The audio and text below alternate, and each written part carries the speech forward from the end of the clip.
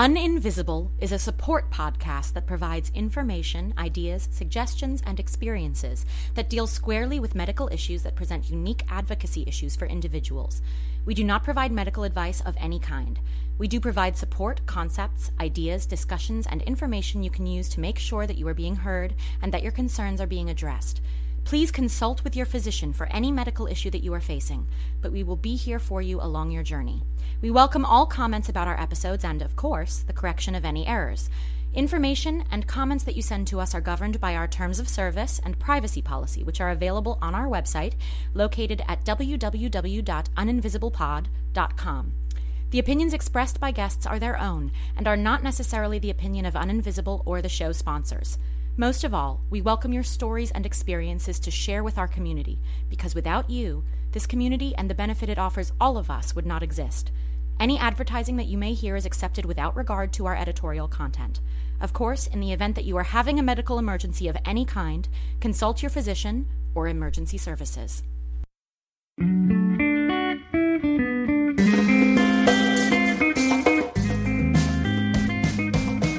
Welcome to Uninvisible. I'm your host, Lauren Friedman, and I'm here with my guests to bring you info, insights, and inspiration for coping with, diagnosing, and treating invisible illness. We're here oversharing, so you don't have to struggle with invisibility anymore.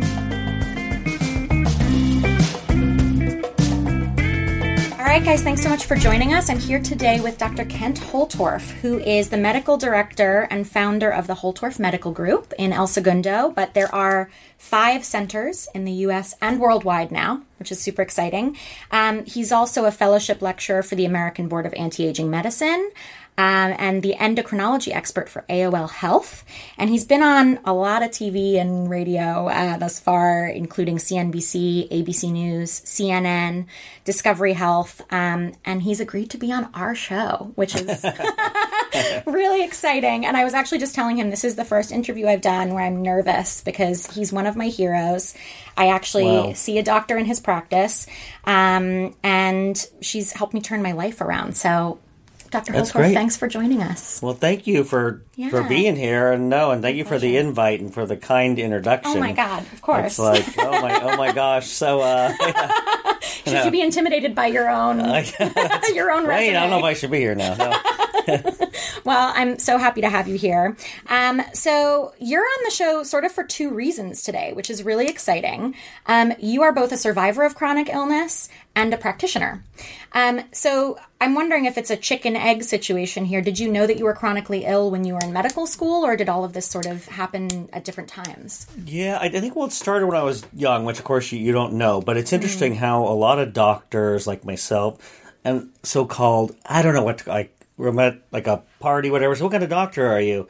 I don't like alternative. We're not alternative because I think there's no evidence to it. Integrative isn't good. Functional, I don't like that.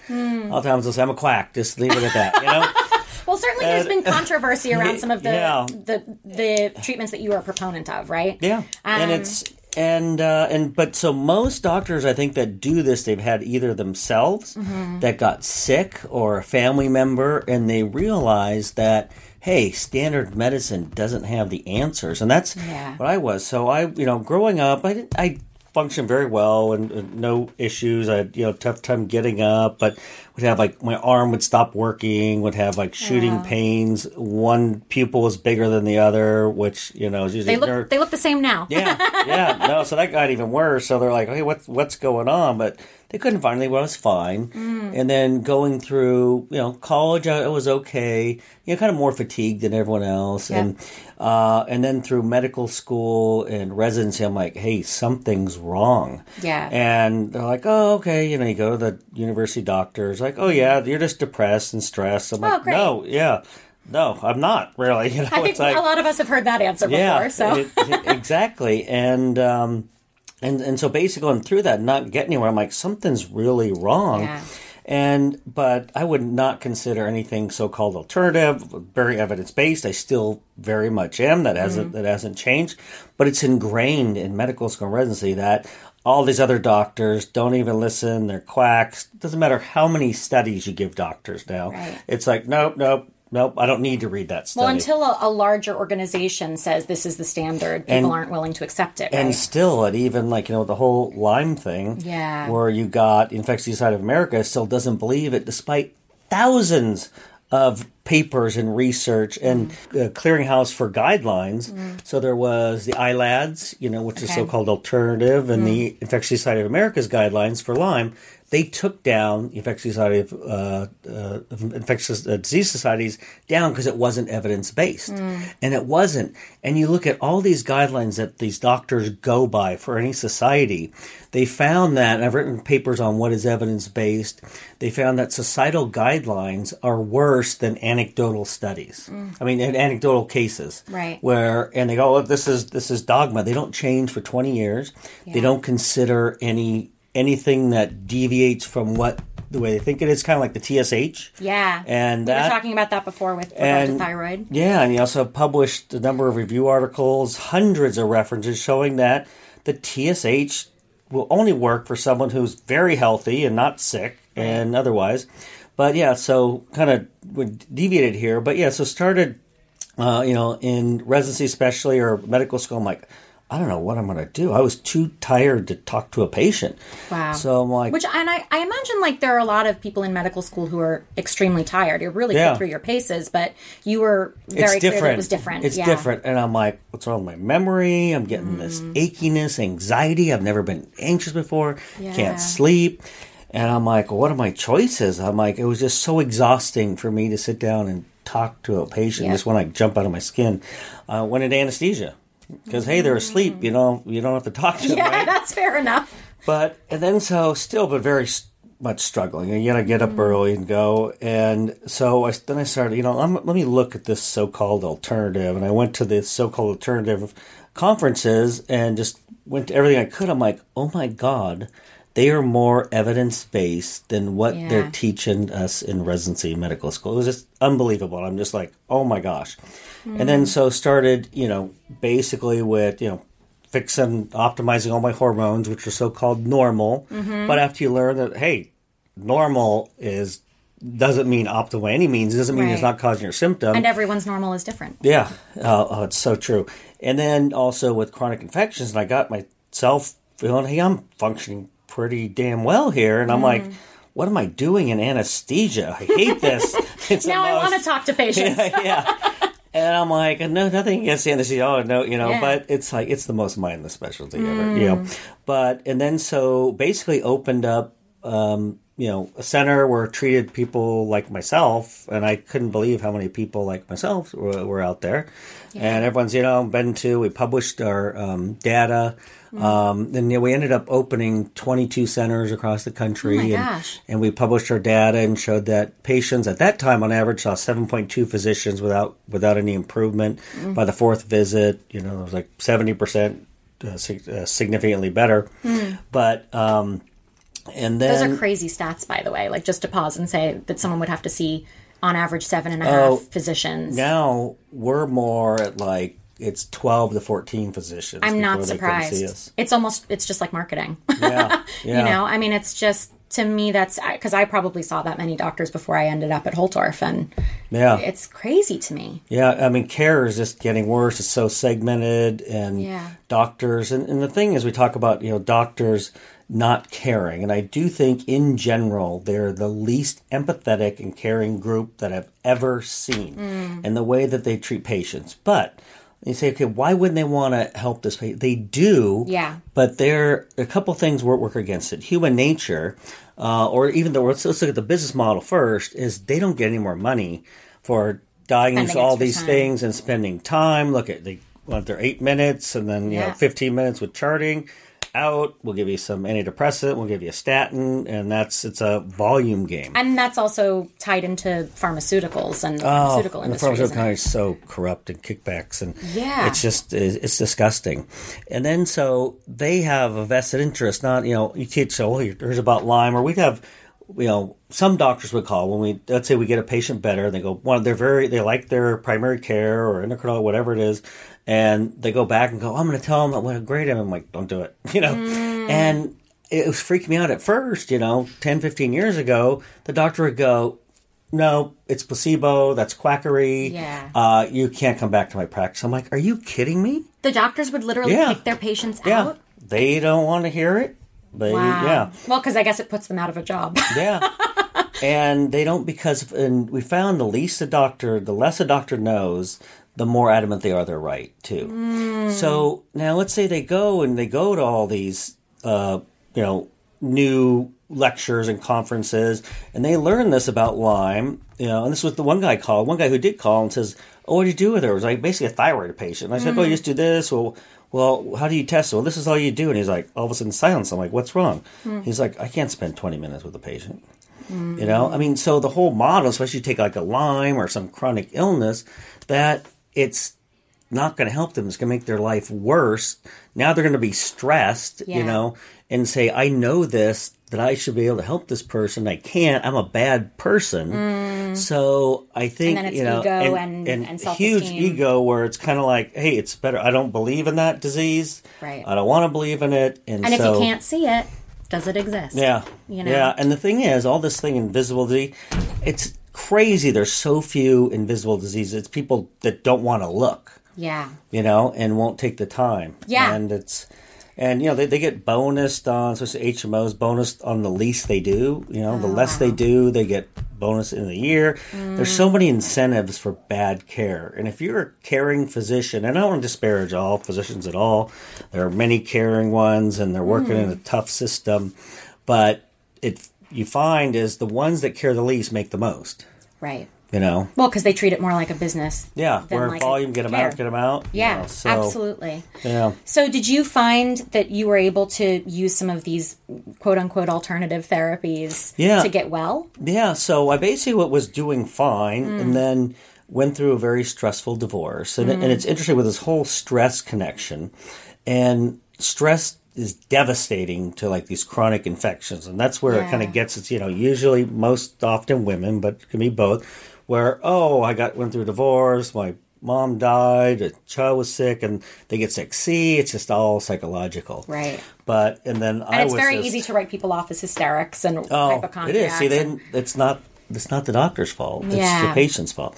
And so we had the 22 centers, fibromyalgia fatigue centers, and then all of a sudden I couldn't get out of bed. It was just night sweats, just terrible anxiety, for months. And then I'm like, wow, so this is tough, barely able to make it to work. And being a busy entrepreneur at this point as well. Yeah, and I'm like, I know I got Lyme, I don't want to test it, Yeah. But my blood was so thick, you couldn't pull it out.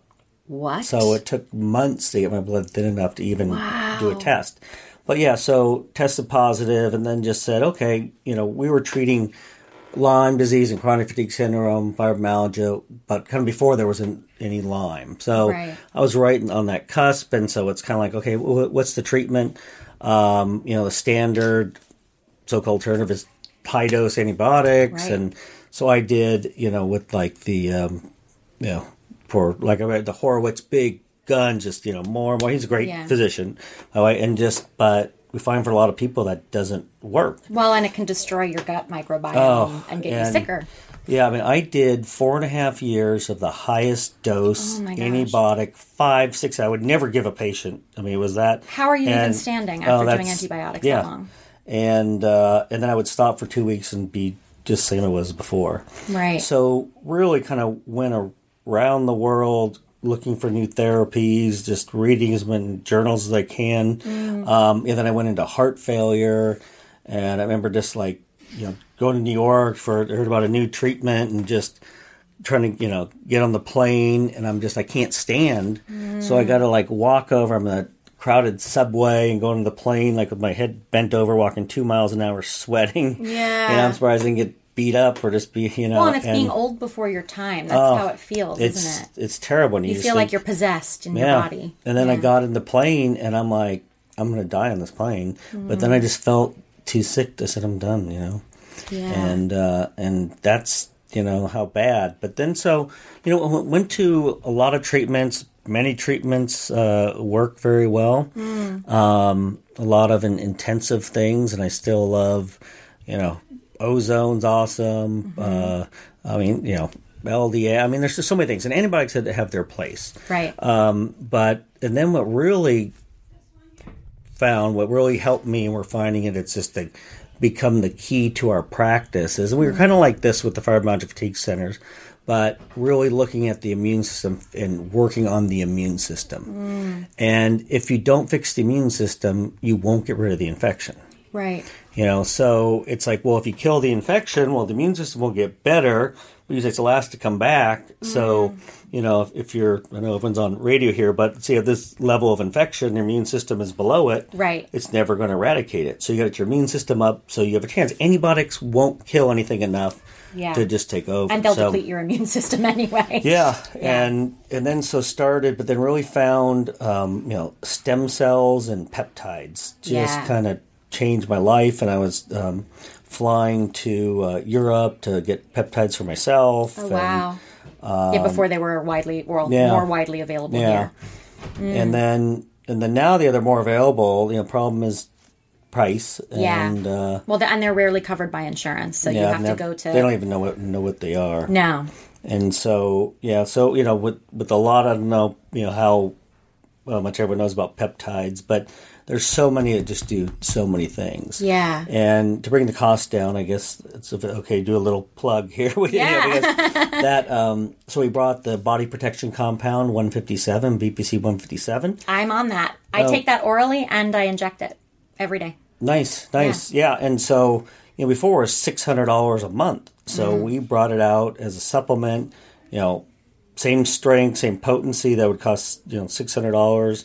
In a lot of compounding pharmacies, and supplement, so it's like $145. Yeah. So because you were buying it in bulk, you were able to bring the price down. Yeah. And attracting enough clientele as well. And a lot of legal things to do it, so it's always very costly to get that going. But we're very happy with that. We're going to be putting other ones in. We're talking to major pharmaceutical companies that were licensing some of the things for making oral more bioavailable. Right. So a lot of neat things going on with it. It's called integrated peptides. So some other ones they're coming out as well. That's really exciting. And it's just helped so many people. And you seem to be like almost entirely in remission from your Lyme symptoms. I never say that. No, I don't jinx it. But no, I'll have some bad days now and then. But my whole life I could never get up before noon. You and me both. And now, I took girlfriend's kids to school at 8, and I've been getting up early. I'm like, before it was like you're driving at 9 a.m. going, what are these people doing up at this time of morning? I know. I don't know how people function. And that's been my thing for the longest time. I've just been like, I'm a zombie until noon. Yeah. So I don't know how people do it. But I used to dread going to sleep because I knew I'd just lay there, and then you get more anxious, and then you can't wake up. And the problem is with that, even when I was functional, but I couldn't sleep, and when you're on a different time with the rest of the world, no one thinks you're doing anything. Right. They get all the emails at 5, 6 in the morning. But and they're like, "Oh, you're up early." No, I haven't gone to bed yet. Yeah. But so that's changed, and that's just really a nice bonus.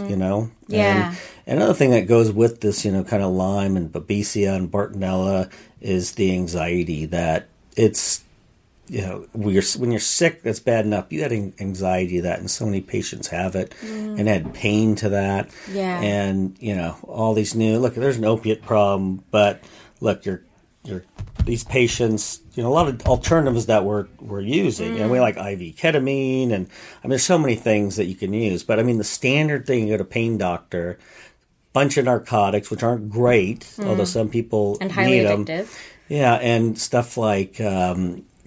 The stuff, the seizure medications and Lyrica, and you look at the studies, how those got approved. You can't believe the tiny difference on a graph, the difference between placebo and effect with those things. And everyone gains weight, they can't think, and they got them approved because they did 10,000 people studies. And then they had funding, and they gave money to the right people and had the right kind of interest, and it's just all in people's pockets. And you look at, with the FDA, the approval committee, oftentimes 80% will have a vested interest in that drug. Yeah. And it's interesting because I feel like that's something that we're not talking about enough.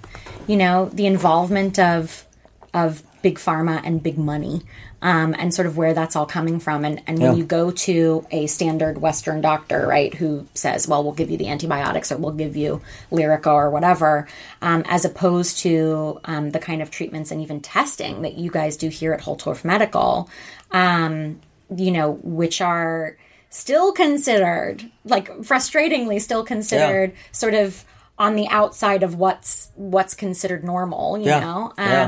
And yet someone like me with a thyroid disorder and sleep disorders, I've had more relief using these protocols, and so many people I know who are coming here now. It's like people keep coming out of the woodwork saying to me, oh yeah, I'm going to see a doctor at Holtorf Medical. And I go, oh, you go there too? Yeah. So I think certainly for Los Angeles, you guys are the place that people are coming for those therapies. Thank you for that. Yeah. And it's scary because you look at the cost of medications, like old medications that were pennies. Now, like IVIG, great treatment. It just, every month it goes up. Right. And things. So I've written a lot of papers on healthcare reform and people kind of want the one payer system and cover everyone. I think you should cover everyone, but believe it or not, we are the least free market healthcare system in the world. Like all these ones that we call socialist and look at the great care they're getting. All these labels are not helpful. Yeah, and basically have much more free market. You have no choice. You have no way to negotiate. When there's all that money behind something. Yeah. And you look at, or even so I was looking at an article in the UK, and they don't use, Cytomel. They don't use T3. But I didn't know the big reason was that it costs so much there. It was 6 cents a pill, and then now it's like $250 a month. And that's down to these pharmaceutical companies. Yeah, and then two other companies came in. They said competition, but they came in at the same price, and it's just a cheap old drug. Greedy. So it's the problem is big pharma rules the world. Yeah. How do you see reform in healthcare? Like, how do you see the system changing? What can we do to make these medications more accessible to people here and make these treatments more acceptable and accessible? I read a lot of articles on this and sent it to, basically a lot of senators, and they got one back from Paul Ryan, and basically, can't quote him, he said, yeah, right, this will never work. There's too many people basically, slurping from the trough. Right. So who's going to basically, change it? And everyone's just kickbacks, and you look at the whole pharmaceutical system, everyone's just making money down the line. Yeah. And so it doesn't change. So really, it's like, and you look at what's the worst, most inefficient model is insurance, where you don't have any say. It's like, is this covered or is it not? But without it, we don't have free market choice. Right. It's like, well, yeah, if you have insurance, that's that much, but why is it 10 times retail price if I buy it with cash? Right. Which is crazy. It should be the opposite.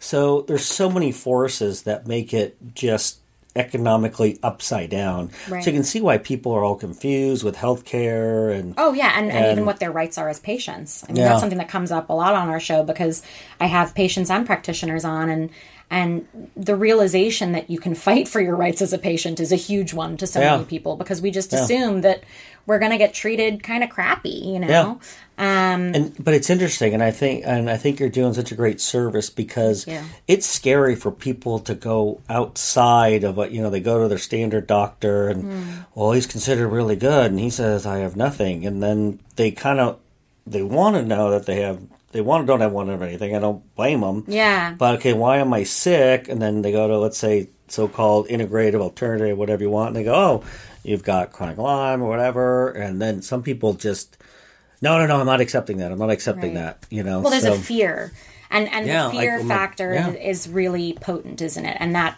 then adds to the stress, and then you get sicker because of it, and that's where your mindset being involved with your physiology is so important, isn't it? Yeah. And I think also, one of the things that we talk about a lot with the guests on the show is also the relief of a diagnosis, that there's a relief in knowing that you have something and that you can put a name on it so that you can actually target your treatment. Yeah.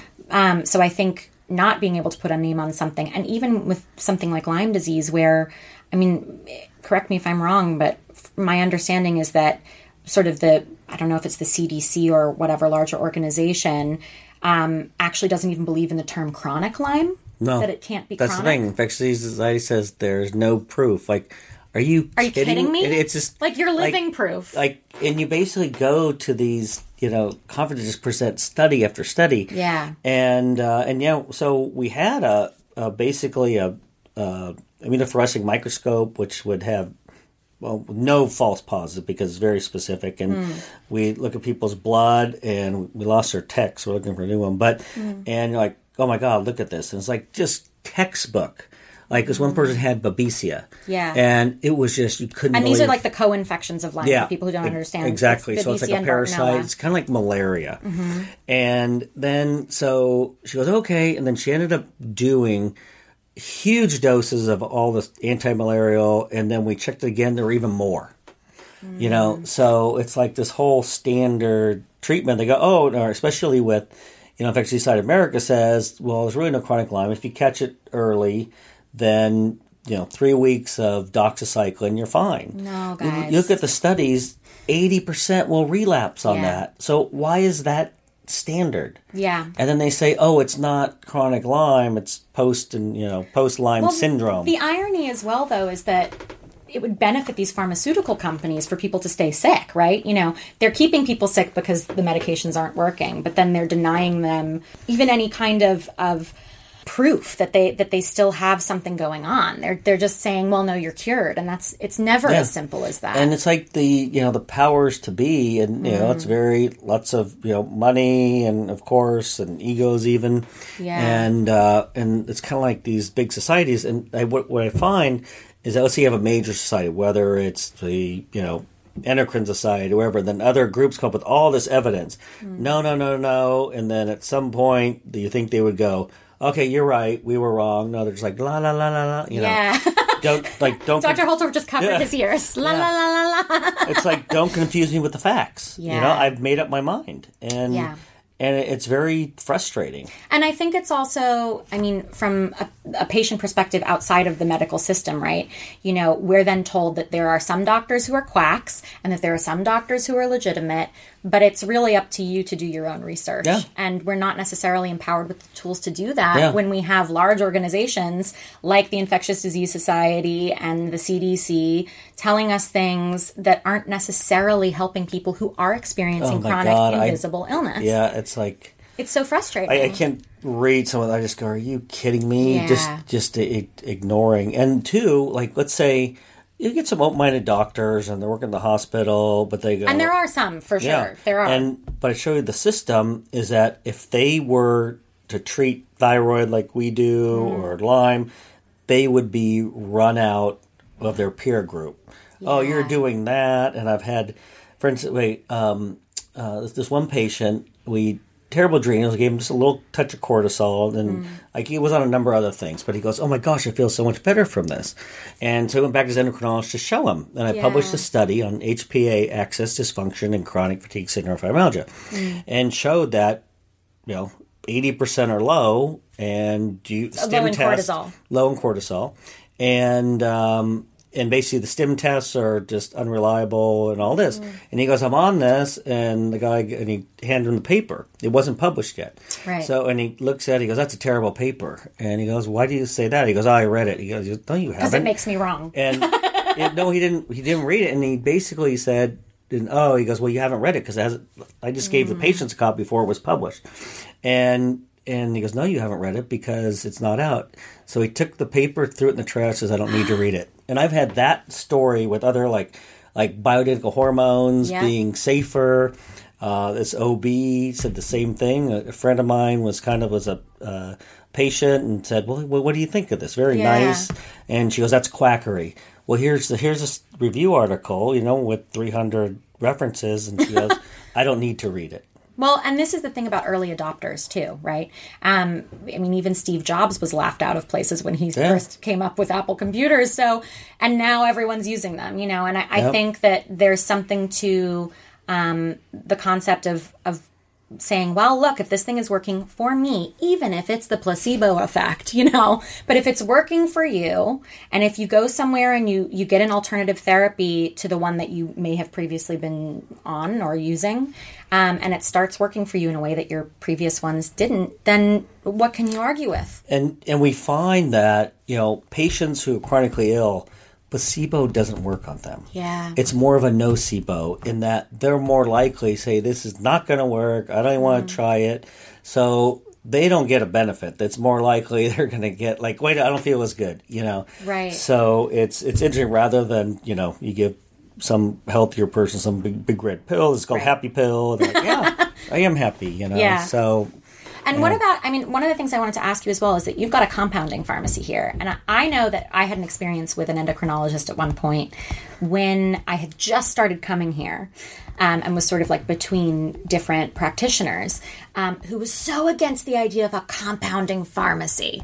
And I know that there has been controversy about, do you go to a regular pharmacy? Do you go to a compounding pharmacy? But at the end of the day, medications are medications. Yeah. And I think it's the bodies that sort of judge whether these medications are clean or whatever. But you're running a medical group with a compounding pharmacy here. I've been on the medications and they've changed me. Yeah. So I wonder what your take is on that. Well, they're highly regulated. And they push us where we really have to do everything the pharmaceutical companies do. Right. And especially in terms of sterility, although we don't do sterile compounding. Okay. What does that mean? Injectable. Right. So we get that from other people. We don't do that. You don't make them here. Yeah. So we do the oral, like let's say thyroid. Mm-hmm. So, we can do any ratio of T4 to T3. We can do time-release T3, which you can't get time-release T3. You can get Cytomel, take it 4 times a day, or, some would take it less, and it works. But there's so many things that we can do, and it just is so much more efficacious. Yeah, we look, then we say, okay, let's change this ratio, and, and there's natural desiccated thyroid and that, which, just gets pounded by, the Endocrine Society and all these things. And, you look at, makers of Synthroid are they're basically funding every conference. And it is better, but we find, and that works great for a lot of people, but the sicker the patient, generally the more T3 they need. Yep. And then you'll hear these studies on, it's dangerous, and the studies don't show that at all. And like they showed heart patients coming out of surgery, they gave them IV T3. Right, okay. Yeah, less AFib, less arrhythmias, they did much better. And that, it's just, the studies don't show any danger. Or people go, she's hyperthyroid, Like you just have to follow the money trail to find the answer. Her TSH is suppressed. Oh my God, your heart's going to blow up and you're going to get osteoporosis. And okay, so you're saying she's hyperthyroid. Her pulse is 52. Her body temp, is 96. She can't get out of bed. And how is that, where you think hyperthyroid is by definition hypermetabolic, like, just weight coming off, sweating, and like they're the opposite. Yeah. And we have all these other tests that we show, no, look here, proves she's not. Like, well, even, I like the sexual binding globulin test. It tells you the amount of, it goes up in response to 2 main things, the amount of estrogen, the amount of thyroid in the liver. So if you have someone who looks like they have normal estrogen, like a normal menstruating woman, and they have SHBG below 80, they're likely low thyroid. And then especially if you're on oral thyroid, which goes through the liver first pass, so it should be the highest in the liver, that if it's not in a normal range, they probably need thyroid. So that's looking at a tissue level, not just one test, but we like to do a lot of tests to really paint a picture. Deep. Yeah. Because I feel part of our job is to convince the patient too. Yeah, because a lot of us, when I first came in here, I was like, I don't know which way is up, and I don't know who to trust at this point. I'd been to so many doctors, and this was a really new, almost an experiment for me, So I think that makes sense that you and so we really do that because we know they're going to go to another doctor. He's going to say, "Oh, it's dangerous." Well, so our job is to explain this is why they're going to say that. Right. This is what the standard is, and these are the risks, and these are the benefits, and to provide patient education, which very few practitioners and do. And people, hear from their friends, and they, so. It's, I think, a very, very important part is to have the patient. So and that's why you really need to play an active role. Right. And it's very hard to do that. It's so much easier to I just trust my doctor. Well, I get people at, whatever, cocktail parties, and they come up and they go, "I'm just feeling horrible." And then you start saying a few things. So my doctor says my thyroid's fine. My doctor... They've only tested one number. Yeah, they're like, "Well, how's that working for you?" Yeah. And they just discount everything you say. I'm like, okay, I'm not Well, it's cultural, isn't it? This doctor as God, concept. And that comes up a lot in my interviews as well. That's totally changed. And if you, we encourage, read everything you can on the internet. Just bring us everything. Well, I'm sure we can answer and explain why. No, I can't believe this part, but this study shows this. If a doctor won't let you ask questions, and it depends how you put it, challenge them or say, "Look, other people are saying this. Let's grab the doctor here. Who do you think you are?" Run from that doctor. If it shows they can't defend their treatments. Yeah. Well, that was something I was going to ask you as well, because so many of us in the chronic illness world, we go from specialist to specialist, and we bounce around so much, and we have limited periods of time with so many of them. And, partially that's because of the system and the way it's structured. But when patients come to you here at Holtorf Medical, what's the difference in the level of care that you give them, in terms of bedside manner and in terms of the amount of time that you spend with them? How have you been able to structure that differently as an antidote to the system? Yeah. And that's the problem that's getting worse, is that the primary care now kind of won't do anything. They'll just say, you have this abnormal, the TSH is 15, go to the endocrinologist, it's just and no common sense. And I'll kind of answer the question, but also we find that, we've hired so many doctors, and we're finding more and more doctors just are being taught to memorize. Yeah. They don't understand systems, and you can't believe it. So they want the algorithm for the Lyme patient. You're like, okay, what's the protocol? There is no protocol. Everyone's different. And it drives them crazy. That's really important. I think that's a really important thing to hear from a practitioner, that everyone is individual, because I think that's part of the problem, right? That so many of us are not treated like individuals. We're treated like, well, here's the lump sum of how you treat this particular thing. Yeah. And that treatment may not work for this person. Yeah. Or they say, well, 80% of people this works for. Why is it working for you? Well, there's 20% that doesn't. Yeah.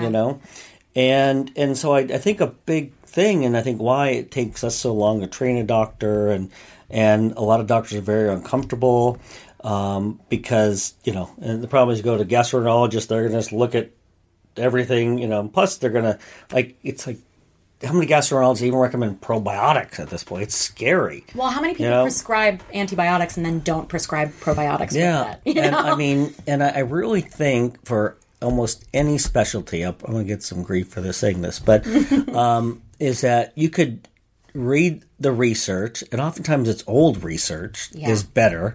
It's actually stuff that, damn, that's a great treatment, and it's cheap, but no one can make money on it.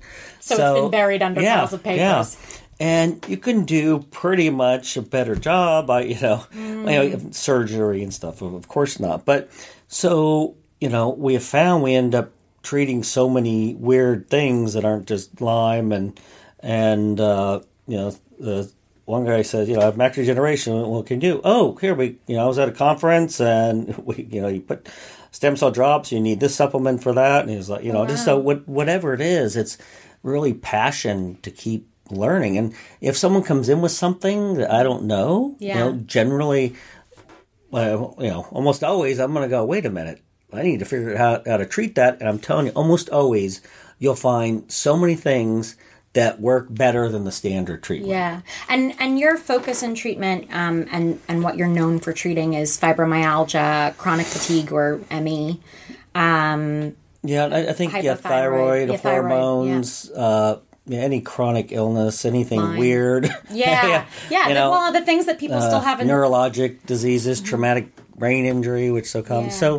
So we do a lot of things, and a lot of them tie together. And it's interesting how we learn in medicine every system separate. But I hate the term holistic because it sounds too foofy, right? If you tell someone you're a holistic doctor, there's a 50-50 they'll run in the opposite direction. Where's the incense? Yes. So I'll say that, but then I say, but we can be very aggressive. We'll do highest dose, antibiotics or whatever medication. But it usually takes a multi-system treatment for some of these things. And, the problem is you go, this doctor, he doesn't check anything other than whatever his specialty is. And then you put it all together. People will say, well, what if you don't find anything? I said, well, it hasn't happened yet. Yeah. And, that's huge, too. Yeah. And some people will freak about the amount of blood that we get. But especially myself, I love just getting data. But actually, we pretty much have a very good idea. So even just if we look at the labs, we can pick without talking to the patient, not knowing anything about them. We can pretty much pick out who's going to be chronic fatigue syndrome, fibromyalgia, chronic Lyme, and how sick they are, about 70% of the time. But, you get, and I think what really did a big disservice, especially is fibromyalgia label and chronic fatigue syndrome, because it gave these doctors the license to go, oh, you got fibromyalgia, oh, here's Lyrica, and, here's an antidepressant, and well, there's something that's causing it. You look at the studies, and there's thousands of studies showing all these things. Yeah. And how many, multi-system illness, and I like it that they're more, at least integrative doctors talking multi-system illness. And getting to the root cause. Yeah. Which is what you're doing. And the thing is, the problem with the root cause is that everything becomes a vicious cycle. So you get, let's say stress lowers your immune system. So let's say now you're more prone to get a chronic infection that goes, let's say, because I think most people with Lyme probably don't ever have symptoms until something else happens. Till they get older, but then they start getting migraines, and then, they have mold in the house or, stress is a killer. And then they think it's toxic mold, but it's actually Lyme. Yeah. And then, so that suppresses the pituitary, which then suppresses all the hormones, but they look normal, on tests. They get mitochondrial dysfunction, so now the brain doesn't work, and, the adrenals stop working, and the gut is immobile, so then you get SIBO. That causes more inflammation and leaky gut, which then brings in, all these big proteins, which cause all these allergies and mast cell activation. So you say, well, what's the cause? It almost doesn't matter because it's all... You've got to treat all of it. Yeah. So if you just try to, let's just go after, the root cause at some point was the infection. You go after that, it just doesn't work very well because you're making everything else worse, basically. Yeah. This episode is sponsored by Ember Wave, the intelligent bracelet that helps control how you experience temperature. I'm heat sensitive because of my Hashimoto's and medications, and this device has been a lifesaver. Using patented technology, it cools or warms the temperature-sensitive skin on your wrist, creating a natural response in your body and mind that helps you thermally adjust in minutes. The Wave was selected by Time magazine as one of 2018's best inventions. But because the technology is new, it can be pricey. So for those of you with mounting medical costs to consider, the team at Ember offer a payment plan in partnership with a firm.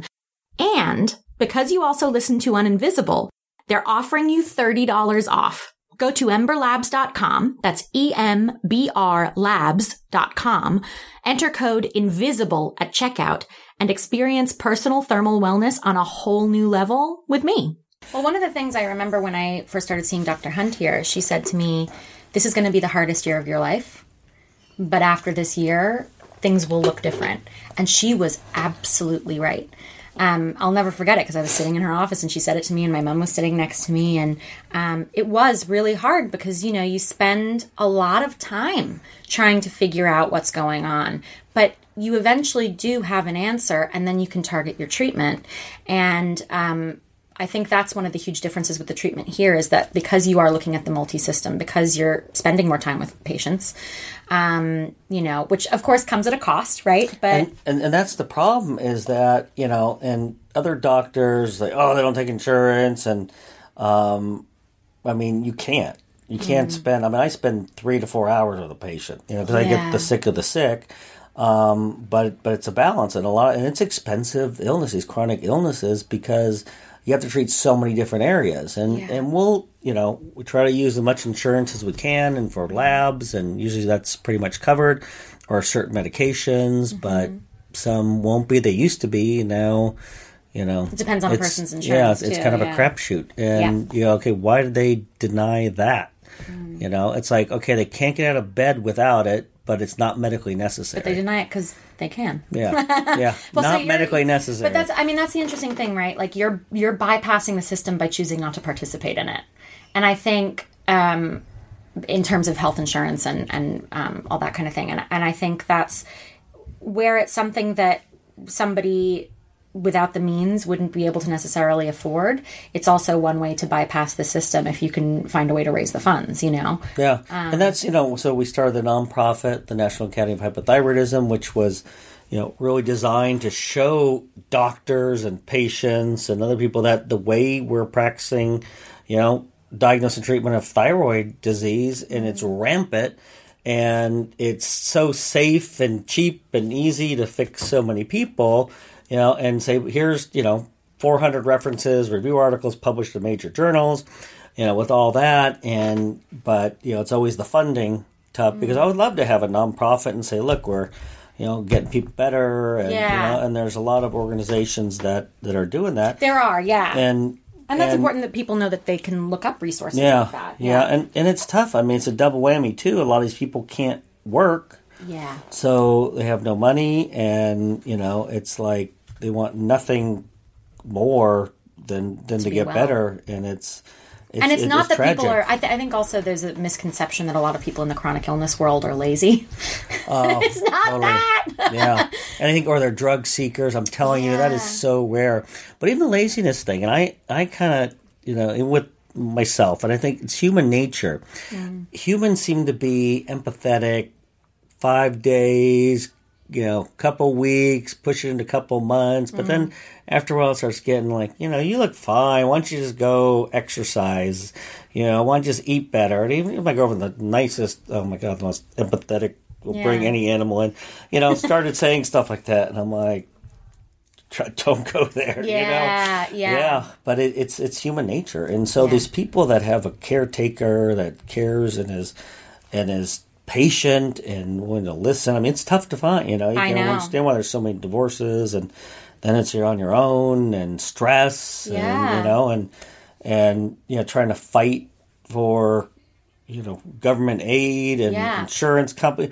They just wear you down if you're sick. I mean, it's so hard to respond to an email. Yeah. Or whatever, write a check or something. Go to the store, and you keep getting these letters like, what the heck is this? Or even I get my labs done. I'm like, why did I just get 10 bills? Right. And I don't know what's confusing. What. Yeah. Yeah. Well, and that's one way to pull the wool over someone's eyes. Well, that's something I was going to ask you was, how many or what percentage of your patients would you estimate are coming in who are on some kind of government assistance because they can't work or they can't afford treatment? How often do you see that in your practice? It's not uncommon. Yeah. And I used to do disability hearing, but it just, it's so frustrating. It's hard. And a lot of times we found you can give so much evidence and it doesn't matter. Yeah. They've made up their mind, and we had one patient who she was doing much better, but she had this big corporation and lost so much money because, and she went in for disability, and I said, how'd it go? She goes, I think it went great. It was very short. And the letter says, no, denied. If she's well enough to put nail polish on, she's well enough to work, That's really That was the same one with the babesia.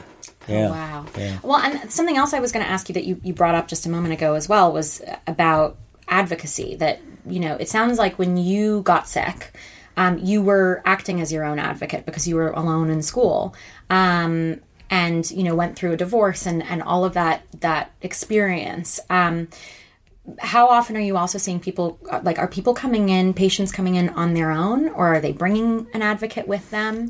Yeah, it's interesting. I'd never heard of an advocate, when even 5 years ago, hardly, but much more and more you're seeing it because it used to be, I remember when I was writing, papers and books that you go down to the medical library and you have to go find the journal, look in the little card Dewey Decimal System, trying to find it. The book's not there.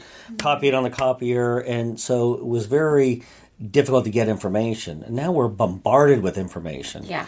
And who do you believe? This person says this. And, some people are very convincing, and those others are not the people I listen to. So it's very difficult. So you can see why more and more, those advocacy programs are becoming, much more important. And we have a number of patients are like, hey, please have anyone call me. I've, been through this. And we just brought creating on, community. Yeah. And we just brought on a therapist that specializes in chronic illness. Oh, how wonderful. Yeah. So that's really great. He's starting next week, and great guy. And, even drug addiction and stuff, getting people this opiate thing is so mismanaged. But well, I wanted to ask you about that, actually. What is your take on the opioid crisis? Because it is something that is very widely publicized, but is certainly not the only problem with the medical system right now. Yeah. And I imagine, because you did mention before that you have patients who are coming in who are prescribed or overprescribed these highly addictive medications and maybe don't need them but need some kind of alternative therapy. So how often are you seeing that in the practice as well? Yeah, the problem is with opiates and people looking from the outside, okay, anytime you give an opiate, you're either overdosing them or underdosing them. How do you know their pain? You don't know. Yeah. And I'm telling you, more times than not, we have people go, oh, I'm not in pain. I'm hardly taking it, but you got to do something else. Right. So they want people off of them. Well, what are you going to put them on? If they're in chronic pain. Yeah. Or even with people on narcotics, we'll do stuff called ultra low dose naltrexone, not low dose naltrexone. Which I'm on. I'm on LDN. Yeah. So you can't be on an opiate in general because you go through withdrawals. Right. But tiny doses keep people from getting addicted and also getting tachyphylaxis, which means, needing increased doses. So intolerance does not mean addicted, because if you're using opiates at high dose, you're going to get tolerant. But actually the tiny doses of naltrexone, tiny, will keep that from escalating doses. We find people lower. It's a wonderful drug. It's wonderful that was it accidental that it was discovered that it... Yeah, it's like they found that base is used for, people on opiates so they can't use or even to prevent relapse of alcohol, but they found all the immune modulatory benefits at lower doses. Or even like ketamine. We'll put people on ketamine IVs, oral ketamine, and it's great because it doesn't suppress the respiration or anything like that. Works great much better for neuropathic pain than opiates. Oh, wow. And they kind of... And gives them some energy, I suppose. Yeah, and they self-wean off the opiates. So, you got to do other things for the pain, and things like ozone and IVIG. So many like IV therapies, oral therapies that work, and sometimes you go through a number of them, to find what works, and we'll treat a lot of treatment-resistant depression and... we find sometimes medications like that are for ALS work for this person. Isn't that amazing? Yeah. And that's where you're really at the forefront because you're also willing to experiment, and you have patients who, once you've gotten them on board with you, are also willing to give something a try. And I think also a lot of us come here because we've tried so many other things. Yeah. And with this patient, he was so dedicated. He had electroshock. He had, implanted electrodes in his brain, nothing was working. So he was very up, and he would also be able to read like studies and go, hey, can we try this? But so I was reading a study on ALS, and which is Lyme. Yeah. Wow. Until proven otherwise, I'm telling you. Parkinson's, same thing. It's all the same symptoms. Yeah. And it's all, and it's just often different misdiagnosed. manifestation, and like MS. And so it's this ALS drug that's approved blocks glutamate, which is really excitatory neurotoxin, So, and that also has to do with depression. So I said, do you want to give this a try? And it's been the best thing that he's ever tried. And he's been on hundreds of medications. Wow. And I'm also wondering because one of the things that sort of came up earlier, we're talking about these patients who come in who might be on disability insurance or, struggling to be understood by their other practitioners. Have you had personal experiences, particularly because you're in medicine and you're, confronted by other medical professionals on a very consistent basis. Have you ever had situations where you've had to sort of justify how you were feeling and sort of explain to people like, no, I have chronic Lyme? Oh, yeah. I remember being in the hospital and talking infectious disease. They knew me. They're like, we are not talking about your chronic so-called infection. Or I remember I with septic, I had no immune system. It was just so bad. And then so I go and I hear the nurses talking out like they're changing shifts and saying, well, this is the guy who has to have HIV, but he keeps coming up negative. Because my immune system was worse than an AIDS patient. Not just an HIV patient, worse than an AIDS patient. Wow. So it was just like... And how great that you're here, living, breathing, talking. Yeah, now, it's like, That's amazing. And my coagulation, it's funny. So we do a lot like low-dose heparin and fibrolytic enzymes. There are so many patients have immune activation of coagulation. We find this goes along with Lyme, babesia, especially with inflammation, and that's what their blood's so thick. And but if you what it can do is it lays down fibrin on the vessels, so it's not a clot, but it now is a barrier. So basically, nutrients can't get in, hormones can't get in, oxygen that usually takes 2 seconds to get into the cells from the blood actually can take up to 2 minutes. And the waste products can't get out, so they're all toxic. And it's like a drain that's all clogged up. And so sometimes a little bit of heparin until you can get it under control can all of a sudden things that didn't work before start working. Now we had one of our lab techs that worked here. He ended up going to school to be an MP, and he was working in the ER at UCLA. And heparin just made him feel so much better all the time. And so we hadn't seen him for a while, but so he came in for some IV. He said, I want to get going on some treatment again. But he said he went into the ER and said, I'm on this for heparin. He's like, what the hell is that? And the ER doctor says, oh, yeah, we see a lot of these Lyme patients like this. Yeah, let's up your heparin. And so someone was open to it. Yeah, I was like, oh, my God. Yeah, it's like the heavens opened. Yeah. Yeah, so, it's interesting. Yeah, well, I mean, I think it's wonderful because you're not only continuing to be at the forefront of research in these conditions, but also to be educating and to be engaging in conversations with other medical professionals, whether or not they choose to believe you, Yeah. And it's a tough position to be in, and you have to be brave about it, but you've managed to find a way through it, which is really I've also lucky. Got a little, definitely older, maybe a little wiser, where it's kind of like a political argument with a person that's like, you're not... when it just starts getting they're not listening, it doesn't help, Well, and I think that's a huge part of this chronic illness experience, right? It's patients who are often feeling like they're not listened to, doctors who may or may not be listening or maybe aren't listening in the right way. So I'm wondering, how do you see, with the way the medical system is structured right now, what needs to change for the treatments that you're doing to be more widely accepted, for patients to be able to get more affordable prescriptions and care? Is it as simple as policy change, or, I mean, where do you see the solution? I laid this out in a 8-point program that, but I didn't put it up because people, they'll read the title, healthcare reform, and if, you're not for universal healthcare. Well, no, I actually am, but we're not going to get there by keeping the system and giving everyone insurance, So it's more like open it up, be a much more free market, but then just give the people money to decide. And if they don't use it, they can keep the money. Right. Guess what?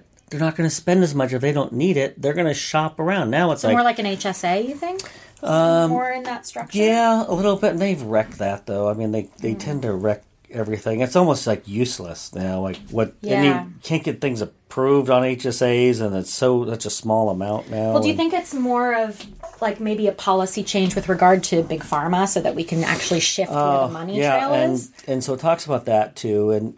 But keep an open mind, because people get a little. Yeah, well, that's the big thing, right, guys? Keep an open mind. Yeah, because if you're still sick and you're not getting better, maybe go somewhere else for treatment, and maybe try some other avenues. It's real hard to get someone off. I mean, everyone's got to be insured. No, you don't need to be insured. You need to be able to afford care, have money to pay for care. And with insurance, the costs just skyrocket. All the bureaucracy, people looking at it, if you're choosing, then, and you're going to save money or not, you're going to make the right choice. Do you ever call the hospital and ask how much this is and which hospital you're going to go to? And I remember I was asking, I got some plasmapheresis treatment where they kind of filter the blood, And so I went over to Torrance Memorial and I said, how much is plasmapheresis? And they said, I don't know, but we'll give you 80% off. What? And I'm like, okay, more I buy, your cash rate? the more I buy, the more you save, Yeah. And it turned out, so of course, okay, we got to tell me what that is. So the cost after the 80% off was $30,000 a treatment. Oh my God. Yeah. So, I mean, it's just... How could they not give you 80% off? Yeah, exactly. I mean, it just should be 99.9%, So oh my God. The whole system is crazy. And there was no free market in drugs. They're allowed to price control. I know. They're allowed to collude. Well, look at Martin Shkreli and these people who are now price gouging diabetes patients with their insulin. Yep. It's disgusting. Yep. And I'm telling you, these old meds that just cost nothing. We're bringing in generics. Generics just start price fixing as well. And they start going up so that now they're $5 less than the brand name. So it's really about having more of a watchdog or some kind of... Yeah, but it's kind of like in sending, these packets out and studies showing like, look at, here's the different countries, here's the models, here's why this works. And we need to model after a country that works. But people have in their mind, everyone's covered by insurance or they're not. And it's not that. It's all is that these countries that cover everyone, again, they have so many mechanisms to lower cost that are free market. But everyone's getting paid because they can afford it. Yeah. Because it costs, 1/10 of what everything is. Do you ever feel like you're in an echo chamber that, you're educating other medical professionals about this and talking about it, but no matter how many, because I just think about the number of videos I've seen on the internet in my research, on Facebook even, that just sort of pop up as sponsored because Big Brother's watching and knows what I've been researching, that are just about, it's so scary, but that are just about the discrepancy in healthcare between what we've got here in the U.S. and what they've got in Norway or what they've got in Sweden, or, it's usually Scandinavia that's used as the example of something that's working, right? Yeah. And yet we're so deep into what we're doing here that we're unable to find pathways to reverse. Yeah. And again, it's used as political, socialist. See how socialism works, and it's when you look at these countries where it's working, again, they are more free market. Yeah. And we're like kind of not even worse than the mafia, like in terms of, but it's all collusion. It's everyone's included, all the politicians, and I think term limits would help. And FDA is owned by the drug companies. Yeah. I mean, where are they getting all their money? You look at even the societies. Like I went and hired a private investigator to look at where the Endocrine Society gets their funding. Oh, interesting. And so and he came back with like, dude, you don't know how many layers of nonprofits they have that are funded and end up in a bank account in the Bahamas. Yeah. And so like, no wonder why. And this other guy I know is doing a very tiny pharmaceutical company and coming out with the time-release T3. And one of his great friends was a chief of staff at a major university. Yeah. And he goes, what do you think? You want to use this? He goes, I would totally use it, but I would lose my job because I would lose my funding. Wow. And, and two, you can't get this stuff published in a journal because where does all the journal's money come from? Big Pharma's ads. Because I was going to say, could you publish your own journal? But again, yeah, same problem. Yeah. Yeah. So there's so many issues. And that's why, some of these senators and Congress are sitting back saying it's just so many. It's so screwed up. Yeah. Well, was that because I know you mentioned that you got a response from Paul Ryan, and he's very much at the center of a lot of this controversy. Yeah. Now, I take it as that he did not say, it was made very clear that this is not his quote, so I'm not quoting him. Oh, yeah. But it's not the verbatim. office. The office of Paul Ryan. But was he saying, oh, well, we're too far gone? Yeah. And we can't. Yeah, basically saying, okay, yeah, start working on that. You have to Good luck. chip away how many special interest groups that are all come after you. At least he was honest about it, though. Yeah. Which is interesting. Yeah, I think a big problem is, doctors are generally miserable. Yeah. And especially older ones, they can actually make decisions to help the patient. Now, everything is just documentation. Red tape. And they're spending so much time. Or now you go to the doctor, he's on the computer, and what was that? Right. And that face-to-face is gone, isn't it? And you don't have time to think about what you're going to do. You're just documenting. Mm-hmm. And, is this... Oh, wait, the insurance, insurance dictates so many, everything. And so they're just trying to follow that. And they're almost learned helplessness in learning, where it's kind of like, well, I can't do anything different, so why should I learn? And they're also overloaded with information. Like, I'm always amazed that people make it through medical school with their brains intact, because the amount of information that you have to take on and memorize, and then that's the problem, though. They're memorizing. And I can't believe some of these doctors that I'm like, you talk about a system.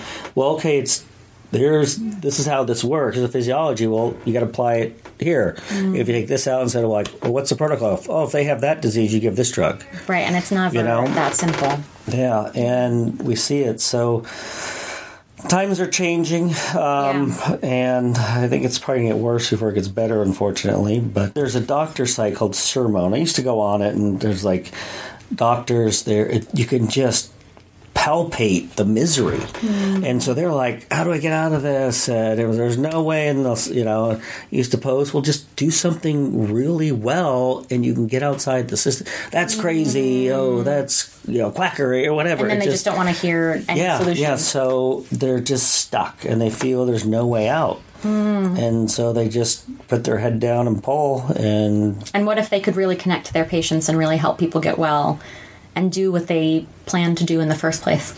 Yeah. Going back to, it's funny because you work on root causes with your patients, but which is also that multi-system, situation where you're figuring out diagnostics, but it's also something where, you're going to the root of why you became a doctor in the first place. Yeah. And the incentives are very different now because, it used to be go out and, hang your shingle up, which means you got to make sure patients like you. Now, almost 90% of doctors now are employed when they come out. Right. Although they do care about what patients say because they do get graded on patient satisfaction thing. Right. But like on Yelp and but they don't need to go over and above and actually talk to you.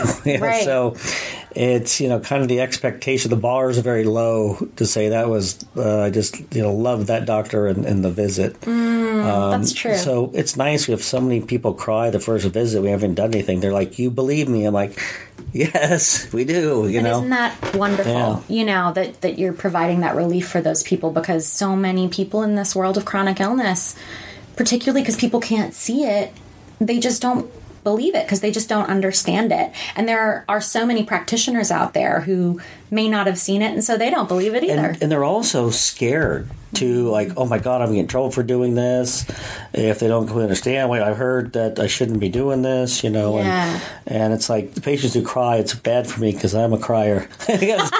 So you join in with them. Oh my gosh. So I'm like, okay, stop. Yeah, but I'm sure it's also very cathartic for all of you. Yeah, no, it is. I even cry when they make a deal on Shark Tank. Comes to I have to say, when they do make a deal on Shark Tank, I get really happy for them too. So I'm like, please don't do that. But it's wonderful. And it's funny because she comes with me to all my appointments, so she's obviously very close with Dr. Hunt now too. And I've had this happen in more than one appointment, not just with Dr. Hunt, but with a couple other doctors, where my mom has cried. I've been fine. I've had myself together, and my mom has just gone, it's just so wonderful that they believe you, and she's been the one crying. Wow. She's been the one that I've turned to after the failure after failure after failure with different practitioners. And when I find the ones who do listen and who are invested in my health. I was thinking that makes you feel like everyone says I have nothing. Why do I feel like that? Then you start believing it. Yeah. Because everyone, and then even if significant other and so-called friends, saying, "Oh, it's just they got this problem, or they want to be sick, and nobody wants to be sick, guys." Yeah, and then you just lose all your friends, all your support. Yeah, and I think that happens to a lot of people, and certainly with me. I've been very lucky because I reached out to my friends early on with it. Like, it only took me about 4 months to get wise to myself and tell my friends that I needed and they're like, support. Why didn't you call me back, And none of them have done that to me, I have to say. I've been very fortunate. That's nice. And, so these support groups can be very good, but there's some that just get very negative. Well, I think I've had another person on the podcast call it symptom porn. That like people go on some of these Facebook groups and stuff, and where there's wonderful community support, there's also a lot of people being like, I've got this and this and this and this, and you've got that and that and that and that, and it just sort of, it's an echo chamber of negativity in that way, and never about solutions. Yeah. So to find the groups that offer those solutions. Yeah, but it's easy to get in that rut. It's just like, I feel horrible. No one listens to me. I just want to, tell some people. It's so easy to get there, and especially if you don't have mental health assistance as well. So that's wonderful that you guys are getting a therapist on staff, because it's so important. And I don't think everyone recognizes that they need that additional support in the chronic illness world. And because then it makes them get in that realm. See, I am crazy. I'm going to a therapist. Like, who doesn't need a therapist? Everyone's crazy. Like, I know. Look, I know we're in LA, and we're telling people that therapy's good for them. But like, I'm a firm believer that everyone should try it once. Just try it once. Yeah, you got to find the right person too. Yeah. But everyone has issues that they need to discuss, and look at someone else's viewpoint. Yeah. And also a neutral viewpoint. Yeah. Outside of your group of friends or family, because they've already made the decisions. Yes, very true, and they have their judgments and their things that they want from you, and you know. But a therapist is an outside source of information. And also with an expertise in understanding the way that the mind works, because it's such a complex and innately flawed creature. Yes, that's for sure. Now, I'm also wondering, because a lot of patients will come to you and come to Holtorf Medical and have to make some lifestyle changes, whether it's diet or exercise, which, of course, our empathetic friends will always be happy to recommend to us. Yes. Or, whether it's sort of a schedule in which they take their medications, etc. How strict do you find that people with chronic illness, and of course this is a very general question because these illnesses affect everyone in so many different ways, but how strict do they have to be about those lifestyle changes, That's a good question. And a lot of our doctors here are very strict with their lifestyle and very healthy. They're walking the walk. And I don't talk much to patients about what they need to do because I don't want to be a hypocrite. Right. I probably don't know if I shouldn't be saying this, but... You're going to tell us you've shown up sometimes? This is fake.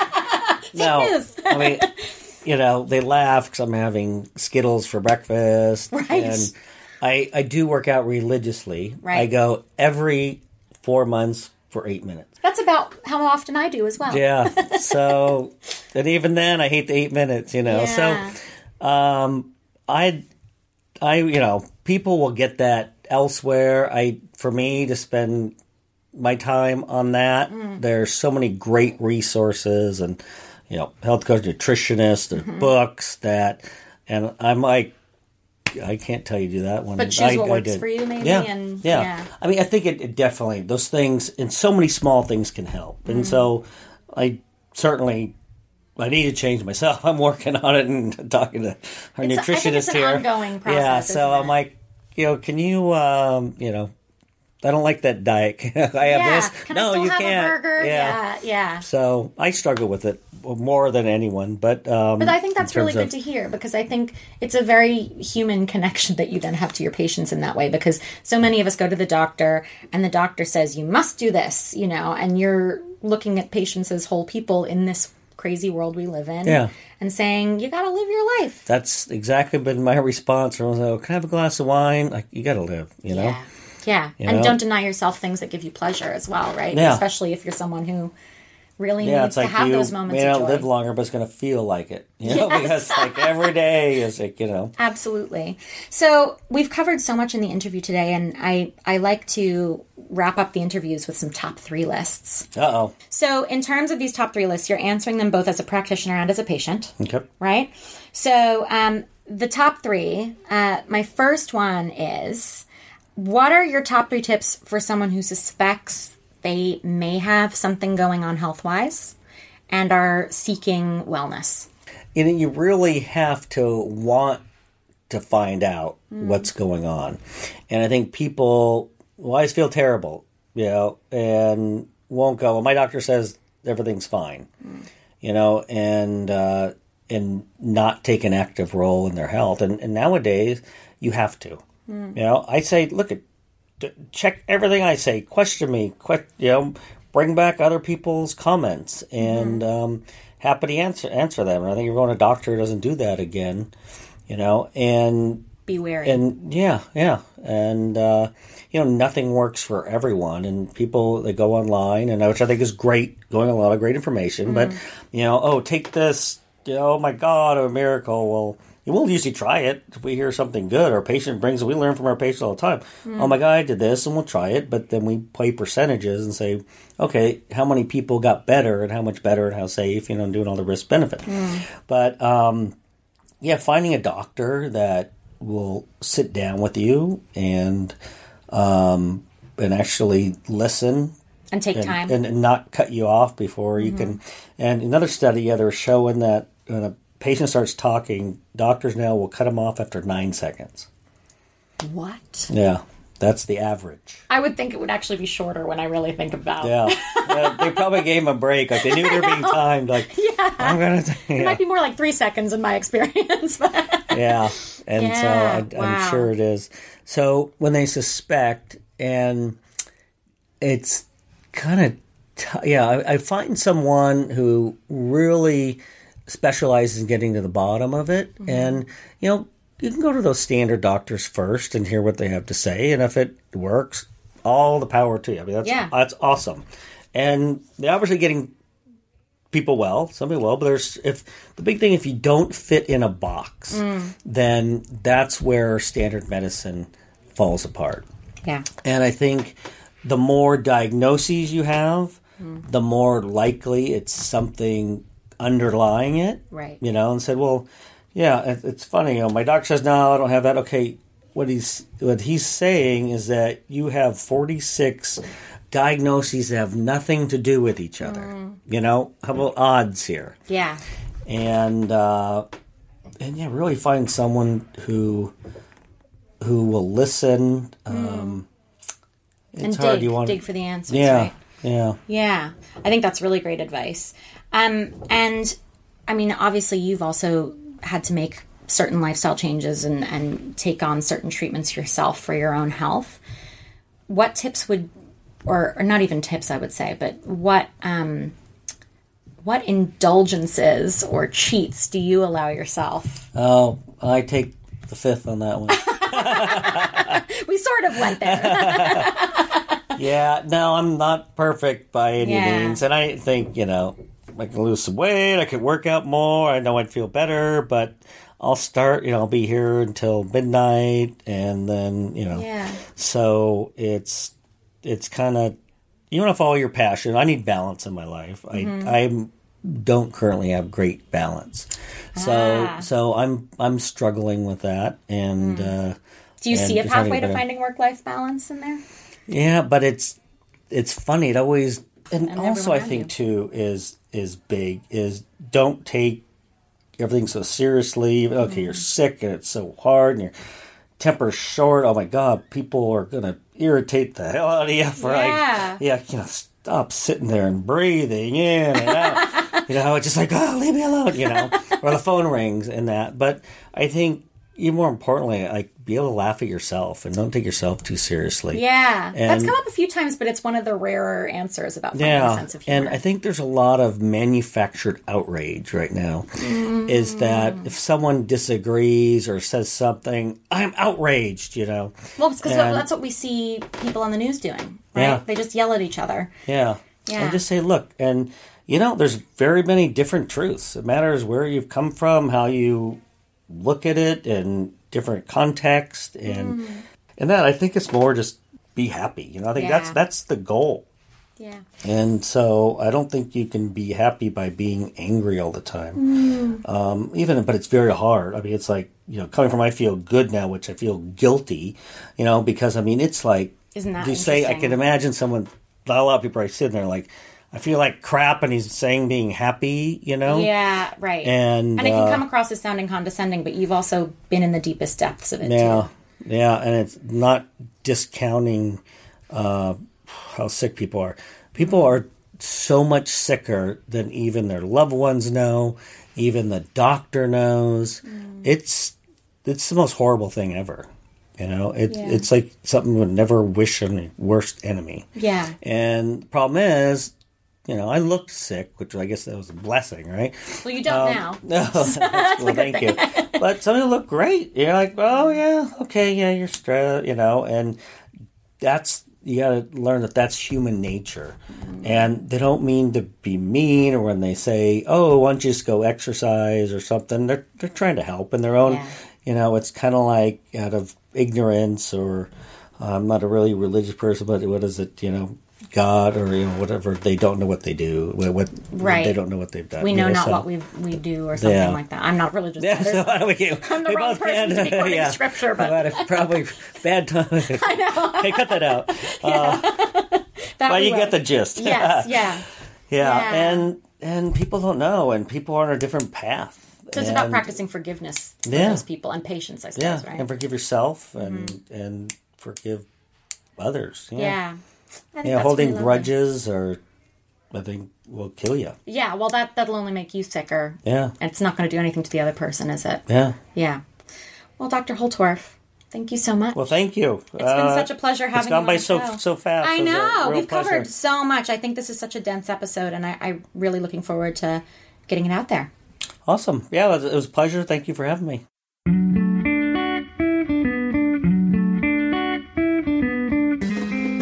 That's it, folks. Thanks for listening.